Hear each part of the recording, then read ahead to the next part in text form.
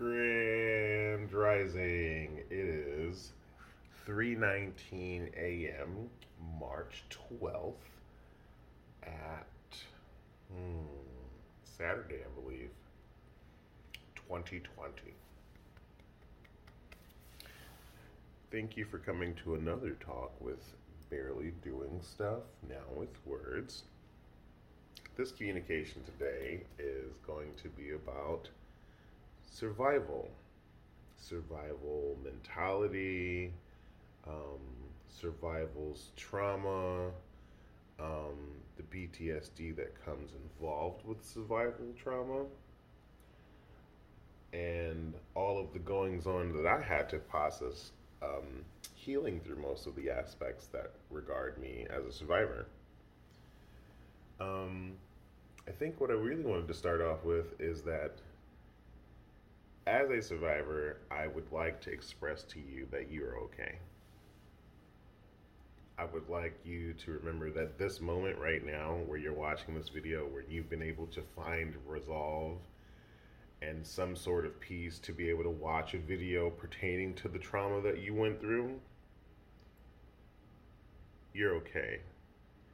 It may not feel like you're okay always, but I would like you to be really mindful of the moment that you're in right now is not the moment that you were in prior to this point in time. So even if being in a space where you get to be triggered by the memory of the trauma that you were engaged in, you are not experiencing said trauma. I say that because I often am put back into the scenario where my trauma becomes present, and as a person of color, as a person of gender identity born assigned as male, as a large person who happens to be muscular or heavy set or taller than most of the people that they interact with, my trauma is often disregarded. It is often thrown to the wayside. It is often not seen as a very conducive part of how to engage with me, even though my trauma is very real. Even though the experience that I have occurred have happened and still leave residual energy. And as a practitioner of spirituality, throw quotes on everything, it takes a good regard, a heavy dealing to practice being mindful in each scenario that I engage myself in. I can say forever that I am healed, but it will be what I like to refer to as healing always, in always. So I tell people to be safe always in always, and that's ALL space WAYS comma ALWAYS. Not to say that you don't understand that, but that's how I communicate to people. And I started saying that because I was safe always, always. As a homeless person, I had to engage in what I thought was unsafe behavior quite frequently. Eating out of the garbage, eating unspoiled food, drinking water from unknown sources, maintaining shelter somewhere, living in undesirable locations, living with unhealthy people, maintaining jobs that were not socially or economically safe in regarding to my physical health, mental well-being, just all of the things that I had to do. And I came up with this kind of like, I'm safe always, always. And then I started telling people that if I say that to them, that I was cursing them. And they go, why? I was like, because I really want to die. And they say, excuse me? What? Where does negative pessimism come from? And I was like, well, you don't understand. I'm always surviving. I'm always in survival mode. I'm always constantly producing the desire to try to stay alive, regardless of how much I have around me. I always have to be trying to figure out what I'm going to be doing to get to my next point. I have to always be figuring out if someone's going to betray me, if someone's going to turn their back on me, if someone's going to disregard my mental safety, my physical safety, my emotional safety. So I would tell them that if I was telling them, safe always, always, that it's a curse for them because now they don't have to worry about being safe.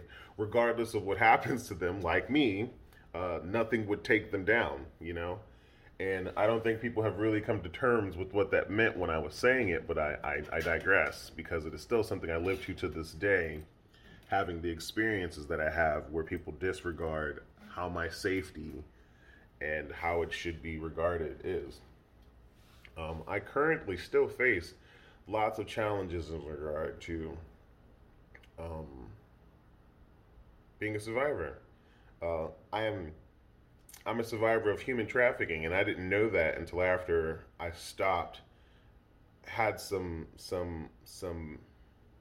human survivors communicate with me that human trafficking survivors communicate to me what human trafficking was, and yeah, it isn't called that this day specifically, but because I was shuffled around between white families and white properties in regard to working without pay or without proper financial reciprocity, I was shipped essentially back and forth between these families, and my labor, slavery, was used to benefit their land or their house or their garden spaces. Sexual favors and endeavors were used. So this is sex work as well. And again, this is me really healing some stuff. This is me really looking deep into everything. This isn't me saying, oh, I just want to pick a couple things and choose to be a victim. I had the trauma. I didn't know why I was having the traumatic responses so intensely. I didn't know what I was experiencing. I didn't know what things were giving me issues. I'm sorry, I just noticed this wasn't pointing at my face at all, but I'm like in a weird position, so it's fine. I didn't know that that was what was causing that. I didn't know that that's why I was having those responses. I had no clue that I had survived human trafficking. I had no idea that I was even a slave to anybody. I didn't understand that I was experiencing indentured servitude. I didn't know that because of my desire or because of my self-worth issues and my inability to deem myself worthy of anything other than servitude, and that was the only way I could seek value in myself. I didn't understand that there were people out in the world that would try to use that to their advantage. I didn't know until after I experienced it, and I still didn't know until after someone explained it to me through their experience. So this talk is about survival mentality, survival instinct, survivor trauma, because I would like to express to other people of the POC community that we are very much allowed to have the experience of trauma. We are very much allowed to find safety and security in other people sharing their story. We are very much allowed to share our stories of the trauma that we've experienced, regardless of the shape or form that your body comes in, regardless of how it is perceived by the outside world, regardless of what you had to do to survive. And in several instances, my prior behavior to finding this peaceful resolve in myself was to become very aggressive to my attackers, whether it be mental, emotional manipulation, whether it be power of abuse, whether it be, it's called, give me a second, because these are terms that I don't use, but somebody else was referring to them. Degradation. It's when they tear down your character and they make you believe something about yourself that isn't necessarily true. I've gone through tons of these experiences where the person that I was living with would cast a light on me and say that I was doing some characteristics that I wouldn't normally exude, and up until the point where it would seem like that was my reality. Up until the point where it became my reality. I would become the attacker. I would become the aggressor. I would become their abuser up until that point, because this is the condition that I maintain myself in. Environmental manipulation, not allowing certain behaviors, very much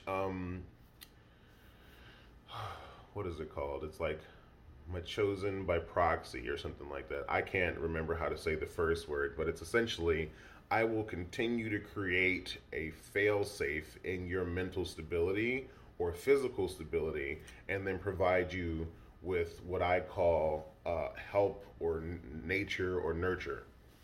Um, yeah, in tons of situations, I would be told that the world was against me, or I couldn't do enough, or that they were there to save me, or that they were there to help me, or they were there to inspire growth in my person, or they were there to um, take me away from something else that was tormenting me, to give me better sanctuary, to tons of stuff. There are tons of situations where people have expressed to me that their goal was to show me a higher elevation in life, a better point of perspective than the life that I had grown up living. And they would do the exact same thing. And these are white people. I don't I I want to say no, it wasn't race based, but it is. It's very much race based. Power of abuse in the situations that I experienced were very much white people taking abuse. They would move me into their houses, onto their land, onto their property, and they would have the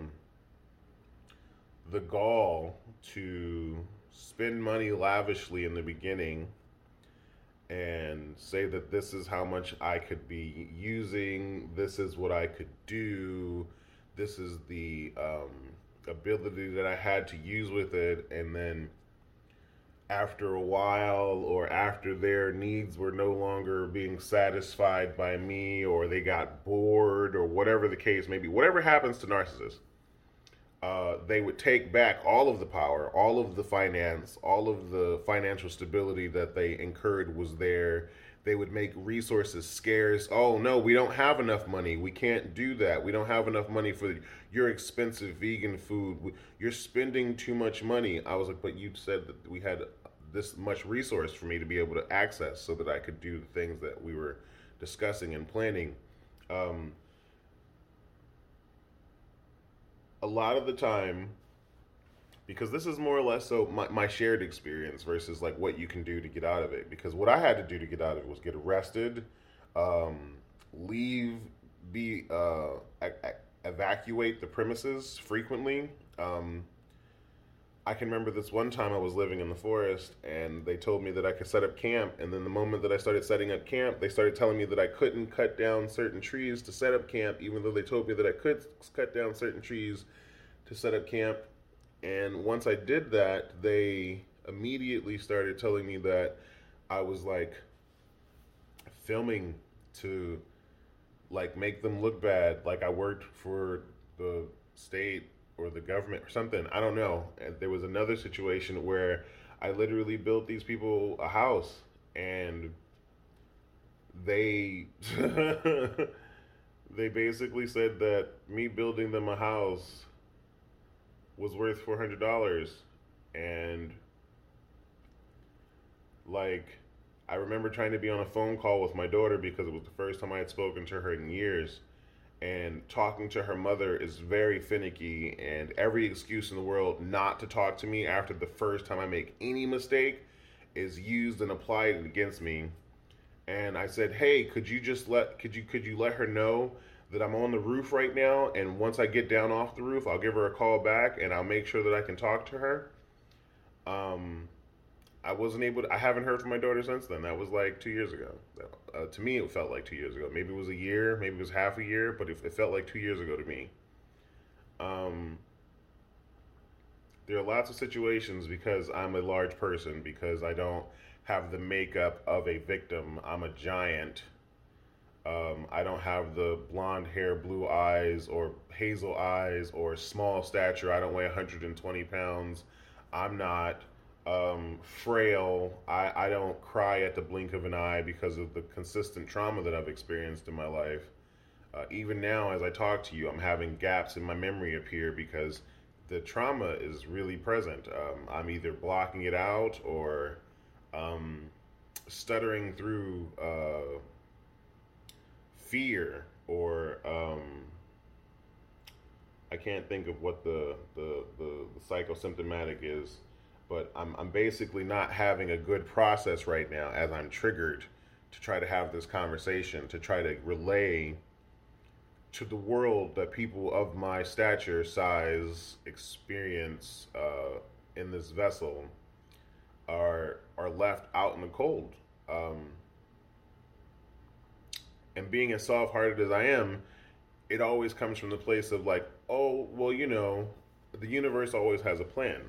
That's how I've been able to overcome this. The universe always has a plan. Like even experiencing the loss of 10 children.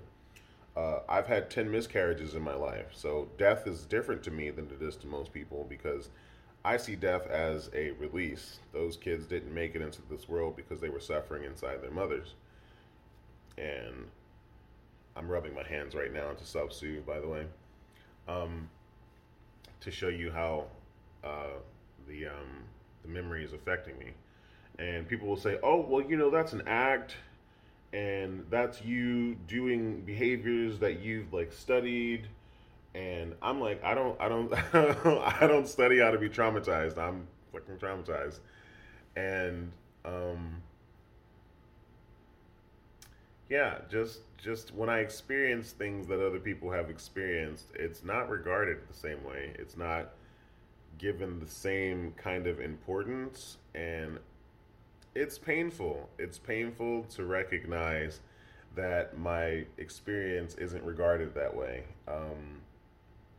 I'm often given labels like hypersexualized when I'm communicating with people flirtatiously. Um, just I'm really struggling right now to try to present in a way that doesn't conflict with how I can communicate. Like I've been arrested.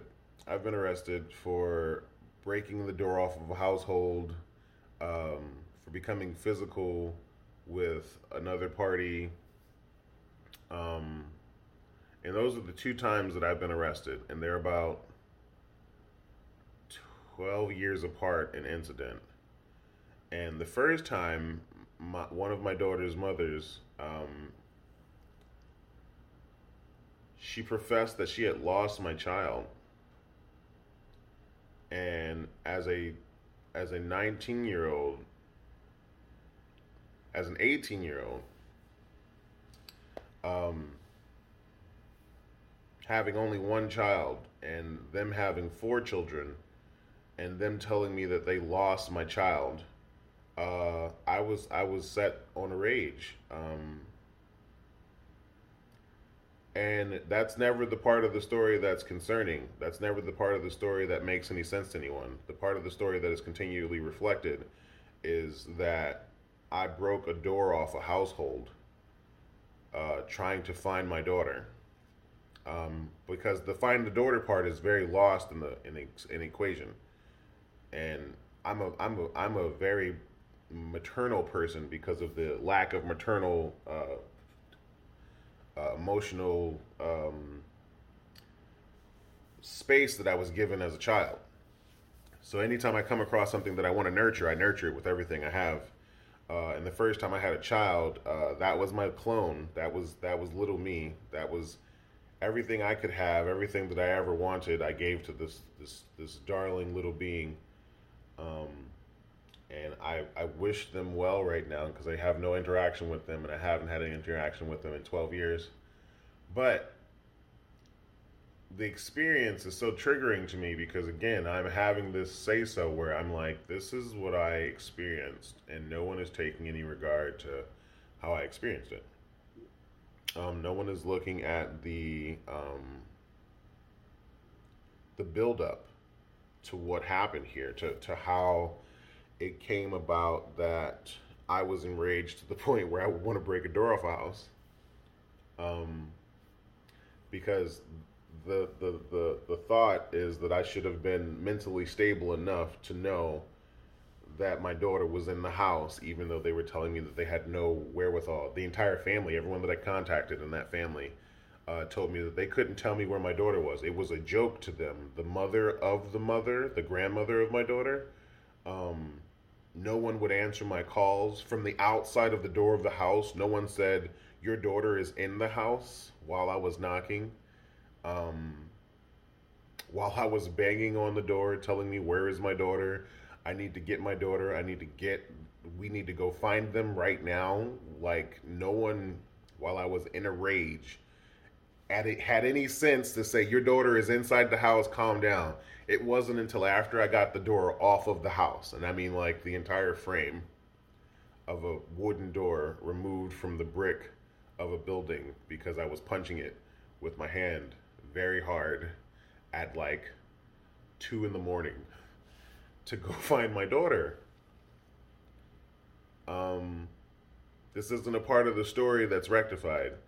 There was an instance where my son's mother, I only have one son, um, went to visit a family member's house who was very well known for smoking weed. Very, very much an in the house smoker, blunt toter, would smoke them wherever they could go, house covered in all kinds of contaminants. And this was before I knew that it wouldn't directly be ingested by the child. But in our household, I would do things like take my shirt off, wash my body and hands and arms after smoking cigarettes throughout the day. And right after our newborn was born, they went to go visit this family member. And I said, can you please take the baby out of the house in a fear and have them bring you back here and visit in our household so that your family members can visit in our household and they can stay as long as they want in our household without having to be concerned about whether the smoke is going to be in the baby, because I don't want DHS to take the baby from us.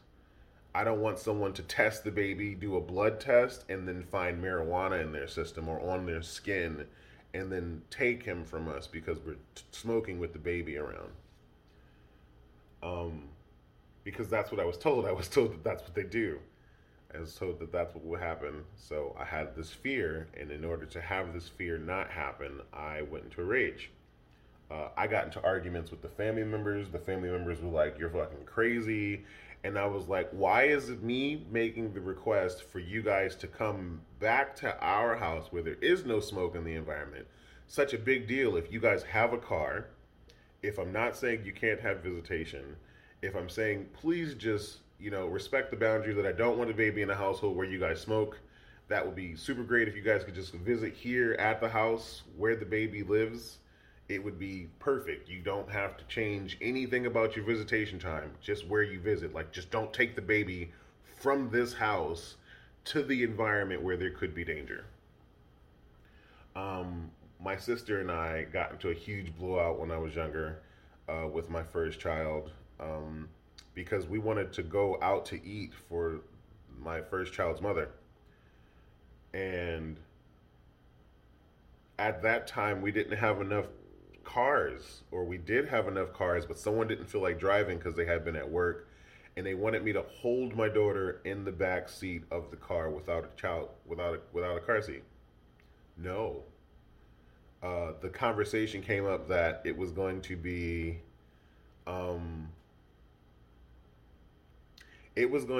okay because I'm a safe driver. How many safe drivers have been hit by drunk drivers? How many accidents are caused by people who are angry running the light? How many incidents can you think of on a daily basis where someone else is not in control of the car that you are in control of and something happens? I didn't want to risk it, and I was saying like no softly, but then I got blamed like, oh, so you don't trust me? Now me and this sibling are fine now. But at the time, this enraged me because it was like, what is this? What does me? What, this doesn't have anything to do with me trusting you. This lack of trust isn't in you. The car is designed to keep us safe. Car seats are designed to keep the baby safe. Why are we not doing the safety procedures if we have enough vehicles to drive around properly? Again, I expressed this. If I had been a small person with a small frame and a quaint voice crying, rather than a large person crying and making the same claims with my body and my voice, that it might have been taken differently. The facility that I live in, I have been affronted several times by white people, um, and the facilitators are white. And I still live here as of currently, and the person that has affronted me the most still lives here. Has been very aggressive, has approached me with violence, as far as like violent behavior, like walking towards me aggressively, very violent language, very violent gestures. And I've expressed this, but I've also expressed like I understand that they may be going through something, and continually the same experience is said like, oh, this person has mental disorders. It's perfectly fine for them to be aggressive and assaultive, and um, yeah, if you could just stay away from them, yeah, if you could just not interact with them, if you could just not participate whenever they do something like that, that would be super helpful. Um, I'm still under legal litigation, so I can't really talk about the situation that got me arrested recently, but there were several instances in that relationship that had me feeling like you told me I could trust you, and you sit here and do this behavior that is very clearly not trustworthy behavior. Regardless of how they wanted to interpret it, trust has like one meaning and the truth has a different meaning. And when you tell me that a truth and trust are different than they're defined, I don't understand. I never know how to engage in this type of thing. So I've got a lot of trauma and experience with being misused, misaligned, and abused. So I tend to stay to myself very frequently. I tend to trust myself more frequently than not when it comes to regards to how a person is going to behave. In a staff meeting the other day, I was expressing to one of my coworkers who was having an issue with another coworker, and it came up like, well, what do they want me to do? You know, well, why are they asking me to change so much of myself? Like, I just want him to understand. I'm gonna readjust. What I would just want them to understand that I'm not like them. And I said, I listen, I'm gonna give you this thing that I learned after being arrested, after experiencing people misuse me and misabuse me, is I don't expect anyone to act like me anymore. I'm crazy. I'm crazy to a lot of people, and no one is going to behave like me. No one is going to do the spiritual things that I do. No one's going to regard themselves in the way that I regard myself. No one is going to practice spiritual practices the way that I practice them. No one is going to take accountability the way that I take accountability. Regardless if they do take accountability or not, it won't be the exact same mannerism that I do it in. No one is going to regard my safety as important as I regard my safety. Um, and he looked flabbergasted. I was like, yeah, I'm me, and when I engage with people, I expect them to be them. And this saves me a lot of drama. It saves me so much drama. It saves me so much heartbreak. It saves me so much pain. It saves me suffering because I no longer expect anyone to act like me. And that took getting arrested. That took getting kidnapped and taken to the beach and told to kill a homeless person. That took being told that I should be abusing my partner after they were abused for 20 years. Um, that took um, being told that I should live somewhere where people will constantly abuse me and have 35 dogs running around me, regardless of how I feel. That took being told I should be abused by a woman who doesn't want to leave her abusive husband but wants to have other relationships and live in the forest like a fairy. It's constant. It's been constant. If I stopped to give myself the space to engage in behaviors like these people behaved in them, I was always the worst out. I was always told I was crazy. I literally got told I was crazy by having a conversation where I said all sex workers aren't drugged and raped into sex work. There are people who choose sex work. I have friends who are sex workers by a woman who, in the, I don't know, I guess early 90s or 80s, was like one of the, you know, I don't know, I guess I would call them like, what do they call them? Transporters, transpoders. Like you travel the world doing everything you want to do, go to Europe, fuck all the people, Vondersex, you gender identity, non-binary, just whatever they wanted. But like they couldn't understand that not everyone in the sex working field was kidnapped in or drugged in or, and this was like just before COVID. And I was like, what are you talking about? I have so many friends who make so much money um, by choosing to engage in sexual behaviors because they wanted and choose. They like, not all of them have been raped. Like there are more people who don't do sex work who have been raped than people who have are in sex work who have been raped. Um, and I don't know. Like my perspective has always been, as a person surviving all of the scenarios that I survive, is that what I really get from the rest of the world is that I don't matter. That's my constant experience. Like even for my siblings, even for my family, even after all the healing, even after all the, me making adjustments so that other people can feel comfortable around me not bringing up topic matters that make them feel bad, like my mother molesting me and touching me in a way that I tell her not to touch me in. My family still doesn't handle that conversation very well. Um, Being attacked by my father with a pair of scissors, told that I was a demon because I had bangs and I wanted to grow locks in the front of my head. Um, these these scenarios are not looked at as, oh yeah, you have trauma. It's yeah, just get over it. Yeah, you're just blowing it out of proportion. No, those feelings aren't valid. Those aren't things you should engage in.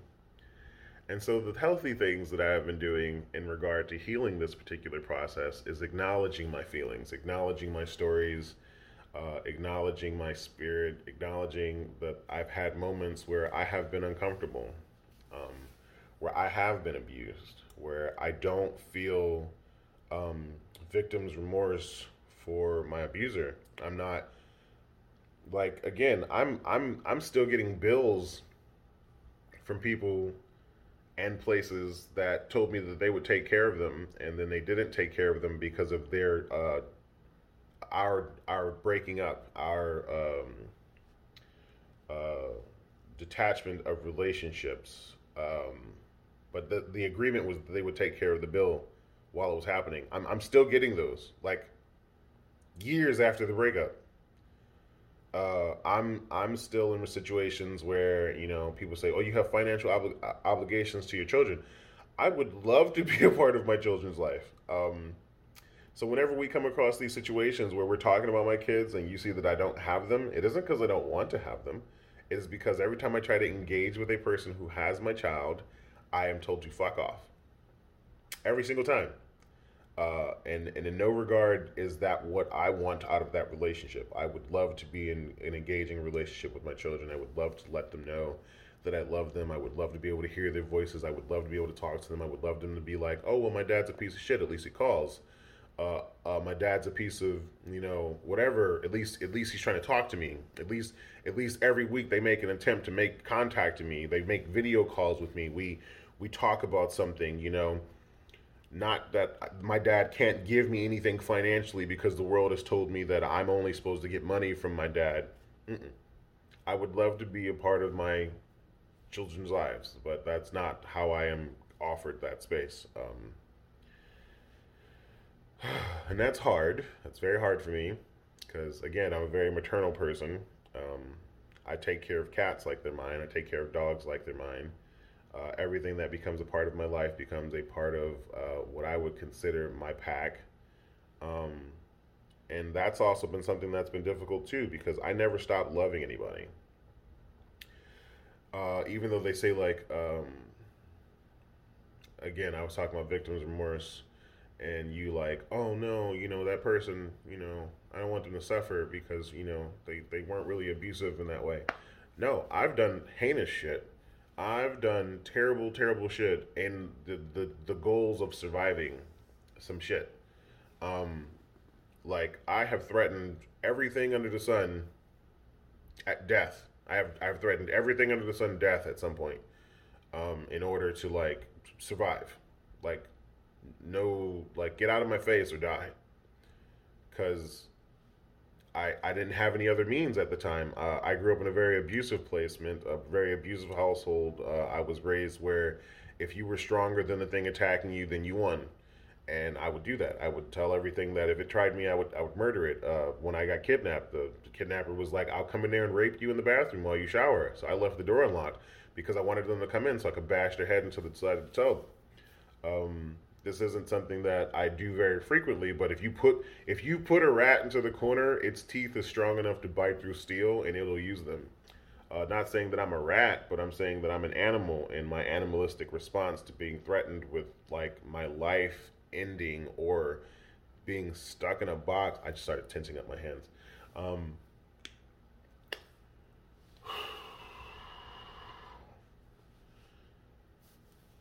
because I get triggered, and I acknowledge that I get triggered, but I've learned deep breathing. I've learned to place that energy elsewhere, to let it go, rather than hold on to it, rather than fester onto it, rather than say, I'm a victim, I've suffered some trauma, and I've got to, like, if I don't present it to the world in such a way that makes me seem like I'm the only one that suffered some shit, I'm going to suffer more. No, I went through some shit, and it was terrible, and it sucked. But also, like, I did some shit, and it was terrible, and it sucked. And I wouldn't choose to do that again. I wouldn't. It made no sense to do it at the time. I could have just walked away from every single one of these scenarios. And that's what I've been doing recently. So I don't have a lot of like relationships with people because everyone, if they don't deal with the trauma in their own lives, is slightly abusive. Um, and I'm saying slightly as like a misnomer. I'm underselling the slightly. Everyone is abusive and manipulative if they don't address their trauma in their life. Everyone is very controlling. Um, coming out as polyamory, coming out as polyamorous, years before any of the stuff that got me arrested, made people immediately want to control me. They would say stuff like, "Oh, that's cheating," even though I would say I'm polyamorous. um, Even though I would say, this is how I love. This is the expression that I have. This is who I am as a person. Um, they would tell me that, oh, they just didn't want anyone to have anything that was theirs. I'm a person. You can't own me. That's weird. Slavery was, it's not, no. um, in a lot of regard, I, as a person who has had a bunch of experiences, thank you for listening, by the way. It's been like 30 minutes. Um, have had these experiences where, again, I am told that being the survivor that I am, like I sleep on the floor. And I was recently, and I'm in this place, and they said you can't sleep on the floor because this isn't some kind of punishment. And I was like, it's more punishment for me to sleep on a bed that doesn't fit me. It's more punishment for me to sleep on a twin size bed at 6'5", weighing 300 pounds, on a frame that keeps bending. And I didn't want to break anymore. I cracked my knuckles out of frustration because, like, I was saying a thing, and as I was saying it, they were dismissing it. I'd rather sleep on the floor because the floor won't break. Um, and they're like, "Oh, you're not a rat. You don't need to sleep in a pile." Pillows and blankets are really soft, actually, and they don't break on the floor. Um, they don't come apart. They don't crink or crinkle or make you feel like you're fat, because the frame is built for someone who weighs 165 pounds. If you look up the size of those frames and look up their weight capacity, it's like 200 pounds plus. I'm 300 pounds all the time, given. And they were like, "Oh, well, we could adjust it by putting a board under it, which would make more noise and give me less comfort." I'd rather just sleep on the floor. It doesn't do any of the stuff that the bed does, and I'm okay. I'm okay. Um, but again, I've slept outside a lot, so I find comfort on the ground. I will sleep on the ground frequently. Let me fall. If I'm comfortable in someone's house, I won't just like kick up on their couch. I'll like stretch out on the floor like a cat or a dog. And then like you put yourself in these placements of animals very frequently. I was like, yeah, yeah, because they're very trusting and forgiving. And when they find comfort, they don't let themselves go, "Oh, I'm not comfortable." They find comfort. Even an abusive dog in a kennel, an abused dog in a kennel will find comfort in its kennel if abuse stops happening in its kennel. Um, I'm currently in a kennel, and no one wants to say that this is what this building is, but I chose to be here. I chose to engage in this. It's stability, but the amount of rules that they put on a person while being in this household are so stifling that it doesn't really allow for growth. If anything, it makes the people who live here react in a way that they wouldn't in normal society. So when leaving this place, you don't actually get to have any character development or ability developed as much as they want to profess. But again, being very like, yay, I have a house to live in, I still note that there are like, essential flaws in all of this. And that isn't a part of like any of the story that I can tell because as a large brown person, my trauma isn't recognized. Um, yeah, no, I'm currently healing years and years of trauma at this age. I'm in my master year. I'm in my master number year for adulthood, and acknowledging all of this stuff while still being able to profess that I love myself, while still being able to profess that I am aware that the universe has taken care of me, is taking care of me, continues to take care of me. This platform, being able to speak out like this, being able to talk about my trauma, this part has been the most beneficial. This part has been extremely cathartic in regards to what healing looks like to me.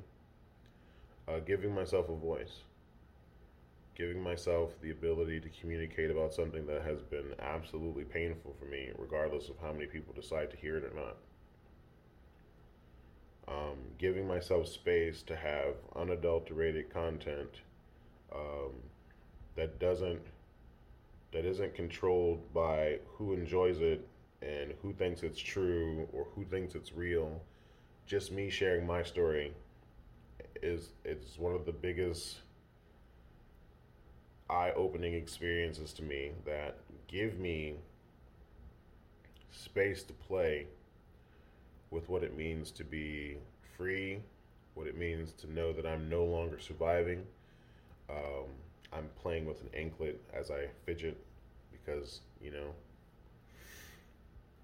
um, crying doesn't look the same for me as it does in everyone else. I normally cry when I'm angry, so you hear my nose running. There's some tears welling up, but I haven't let the tears out, so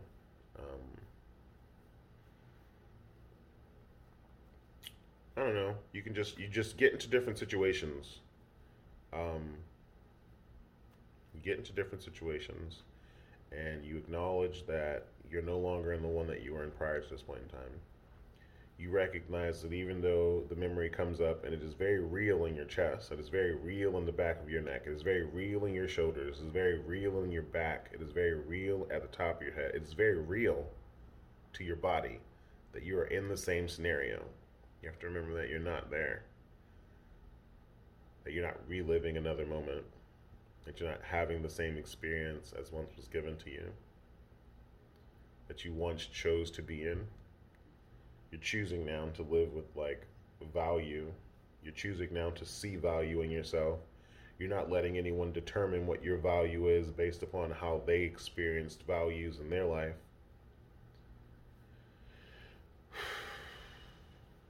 I want to give so many people so many footholds as to like what you could do to go forward, but I know that every story is different. Every situation is different. Every victim is different. Every abuser is different. Some victims are abusers. Some abusers are victims. Some are simultaneously both. Some are simultaneously neither. You can be right now. Like that's the thing that keeps me most safe in my mind.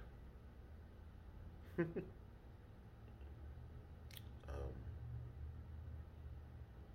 is reminding myself that I'm right here. Reminding myself that this is where I am regardless of where I was.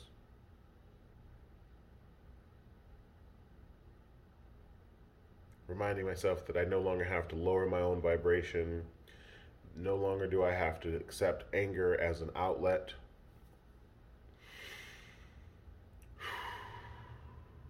No longer do I have to be around people who only receive anger as information of reciprocity. I no longer have to engage in those ways anymore to have my needs met.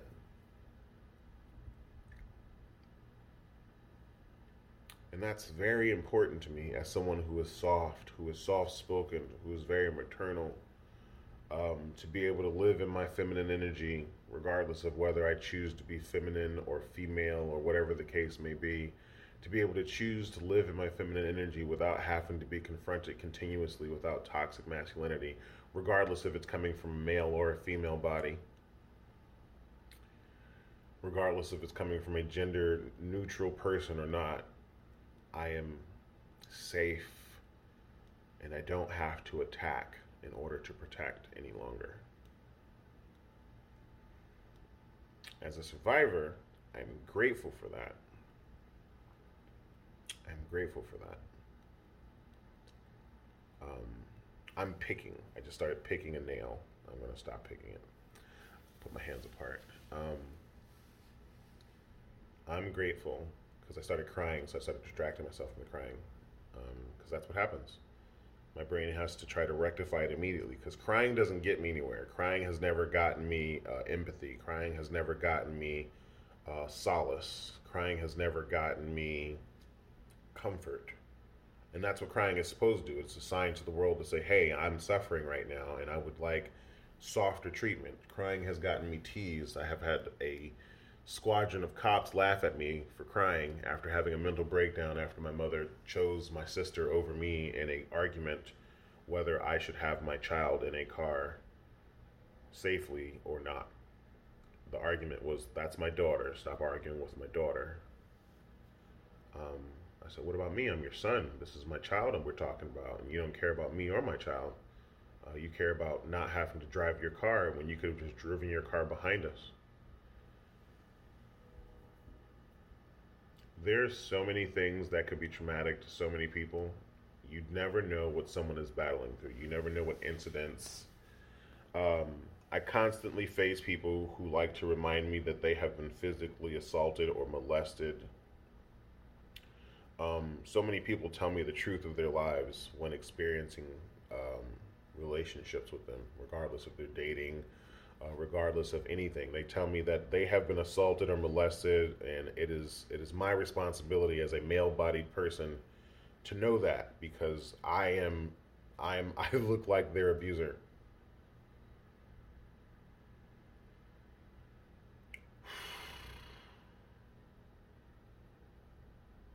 Even though I didn't do anything to that person.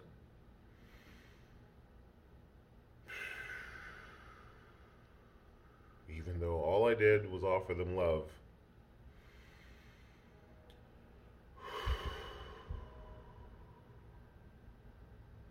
Even though in that moment, what we were engaging in was safe.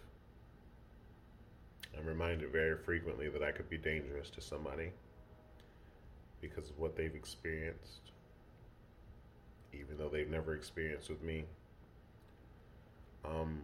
In that regard, I like to argue that the sky is very dangerous because things fall out of it all the time, but people still go outside.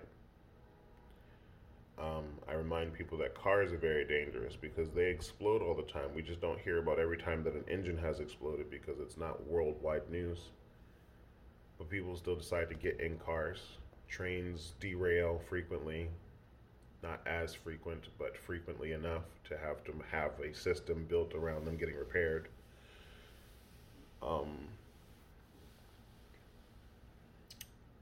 Safety is in the mindset. And as a person who survived lots of abuse and lots of traumatic experiences and is currently always going to be healing, like the tree bark on a tree, I will have new layers that will protect me from the outside environment every year. And every year I will grow a new ring internally to produce more strength to keep me from toppling over.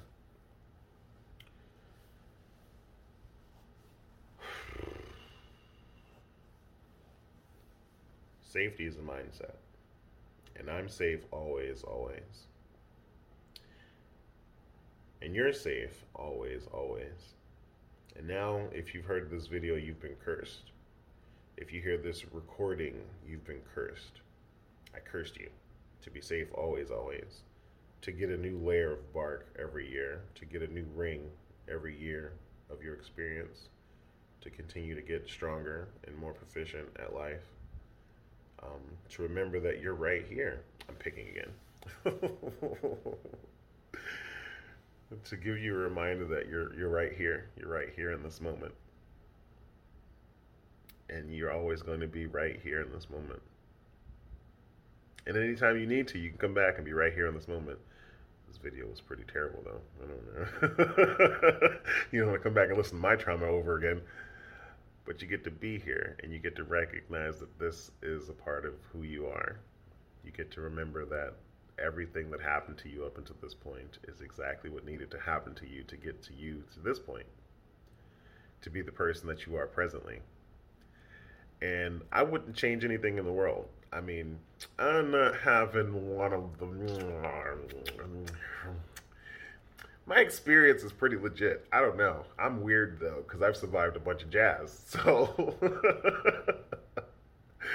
I'm pretty resilient in that regard. But also at the exact same time, I wouldn't change me. I'm going to bite this off because otherwise it's going to drive me nuts. Look. Where is it? Where's the camera? Can you see that? Can you see the little piece of skin? I'm going to get that right now. Okay.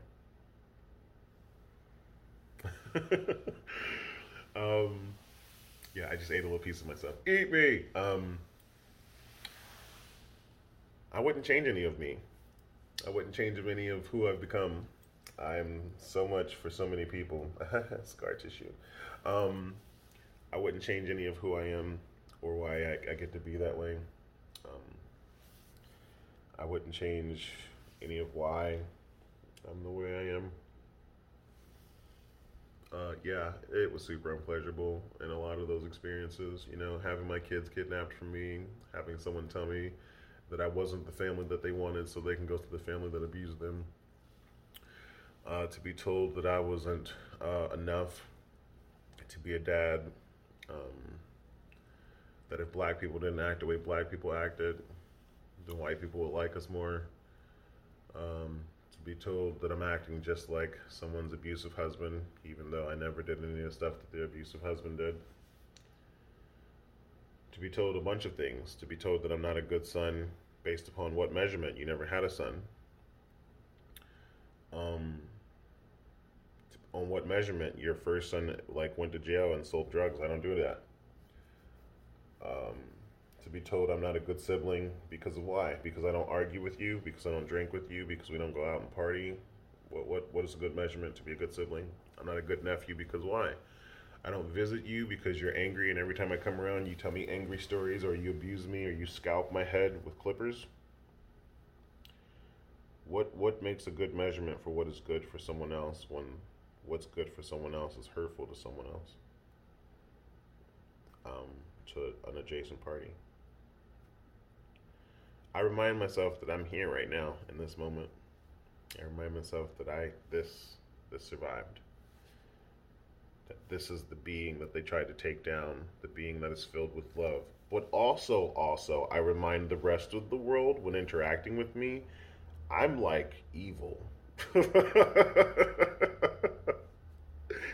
And they go, no, you're so nice. You're so nice. And I go, no, I was raised by really terrible shit. I had to survive a lot of shit, like terrible, nasty, not cool stuff. And so by default, I have like a base level program of murderous intent and destructive ability, and like will hurt you if you try. And then for some reason, for some small reason, it's always like a really small reason, as I put my fingers to the camera. When I tell someone that I'm dangerous, they go, no, not you. And then they start trying to see what dangerous looks like out of me. And then they never like the results that they get if I ever let them out. So, everyone, hear this. Hear this from the person on the camera, on the microphone. All of us are dangerous. Okay, psychology says in a lot of ways, as I'm explaining it, that there is a thin line between what makes you okay and what makes you a sociopath / psychopath. And murderous intent happens in all of us, all the time. Morals, which are chosen by us individually or taught to us as individuals, keep us from murdering everything. Cats are like the most honest creatures in existence because 85% of the things that they catch die. For no reason. None. They just chew them and kill them and then leave whatever they don't want there, alive. And then it dies later. All cats. All cats. And that kind of honesty is the honesty I want in my life. If you're a murderer and you have intent to go hurt people, go sign up for the military. Apparently they like murdering people. It's legal there. Sign up to be a cop, especially if you're white, because you guys can murder and kill anything. Yeah, it got a little political at the end, but that's my experience. So, you want me to have a different experience, change it. As of right now, though, yeah, I just remind myself that I survived and that I'm dangerous, as well as the party that I'm engaging with is dangerous. And if I don't want either of us to want to be dangerous to one another, and they start acting, incurring any kind of behavior that's dangerous, I just walk away. And those are the moments that I normally cry in, because like my body is saying, you are bigger than them, and you are stronger and faster than most people expect you to be, and you could kill them. You could hurt them the way that they're trying to hurt you right now. And I don't. Because every time I do, I go to jail. So that's my lesson for you. As a survivor, if you've survived any jazz, don't go to jail. Just go away. Just get away from whatever's trying to hurt you. Because it took me going to jail to try to get away from some stuff that was really painful. And I won't go back to anything remotely close to that. And several instances after then, where I have engaged people who would have done the exact same behavior in very similar situations, because apparently I have a type. I had a type. I would have engaged in the same behavior. And I didn't, because I learned self-love. I learned to take care of myself, and I learned to only offer the world what I wanted and to only accept back from the world what I wanted. It is now 4:17. We are closing up on our hour. Again, I say to you, I love you. Always, always. I may not agree with everything you do. I may not agree with how you behave. But I have no idea how not to love you after figuring out that everything in the universe was me, and that everything in the universe, or everything in me, is in the universe. So, thanks for joining us on episode 3 of Barely Doing Stuff Now with Words, Season 2. And in Swahili, I think I would say, Amina.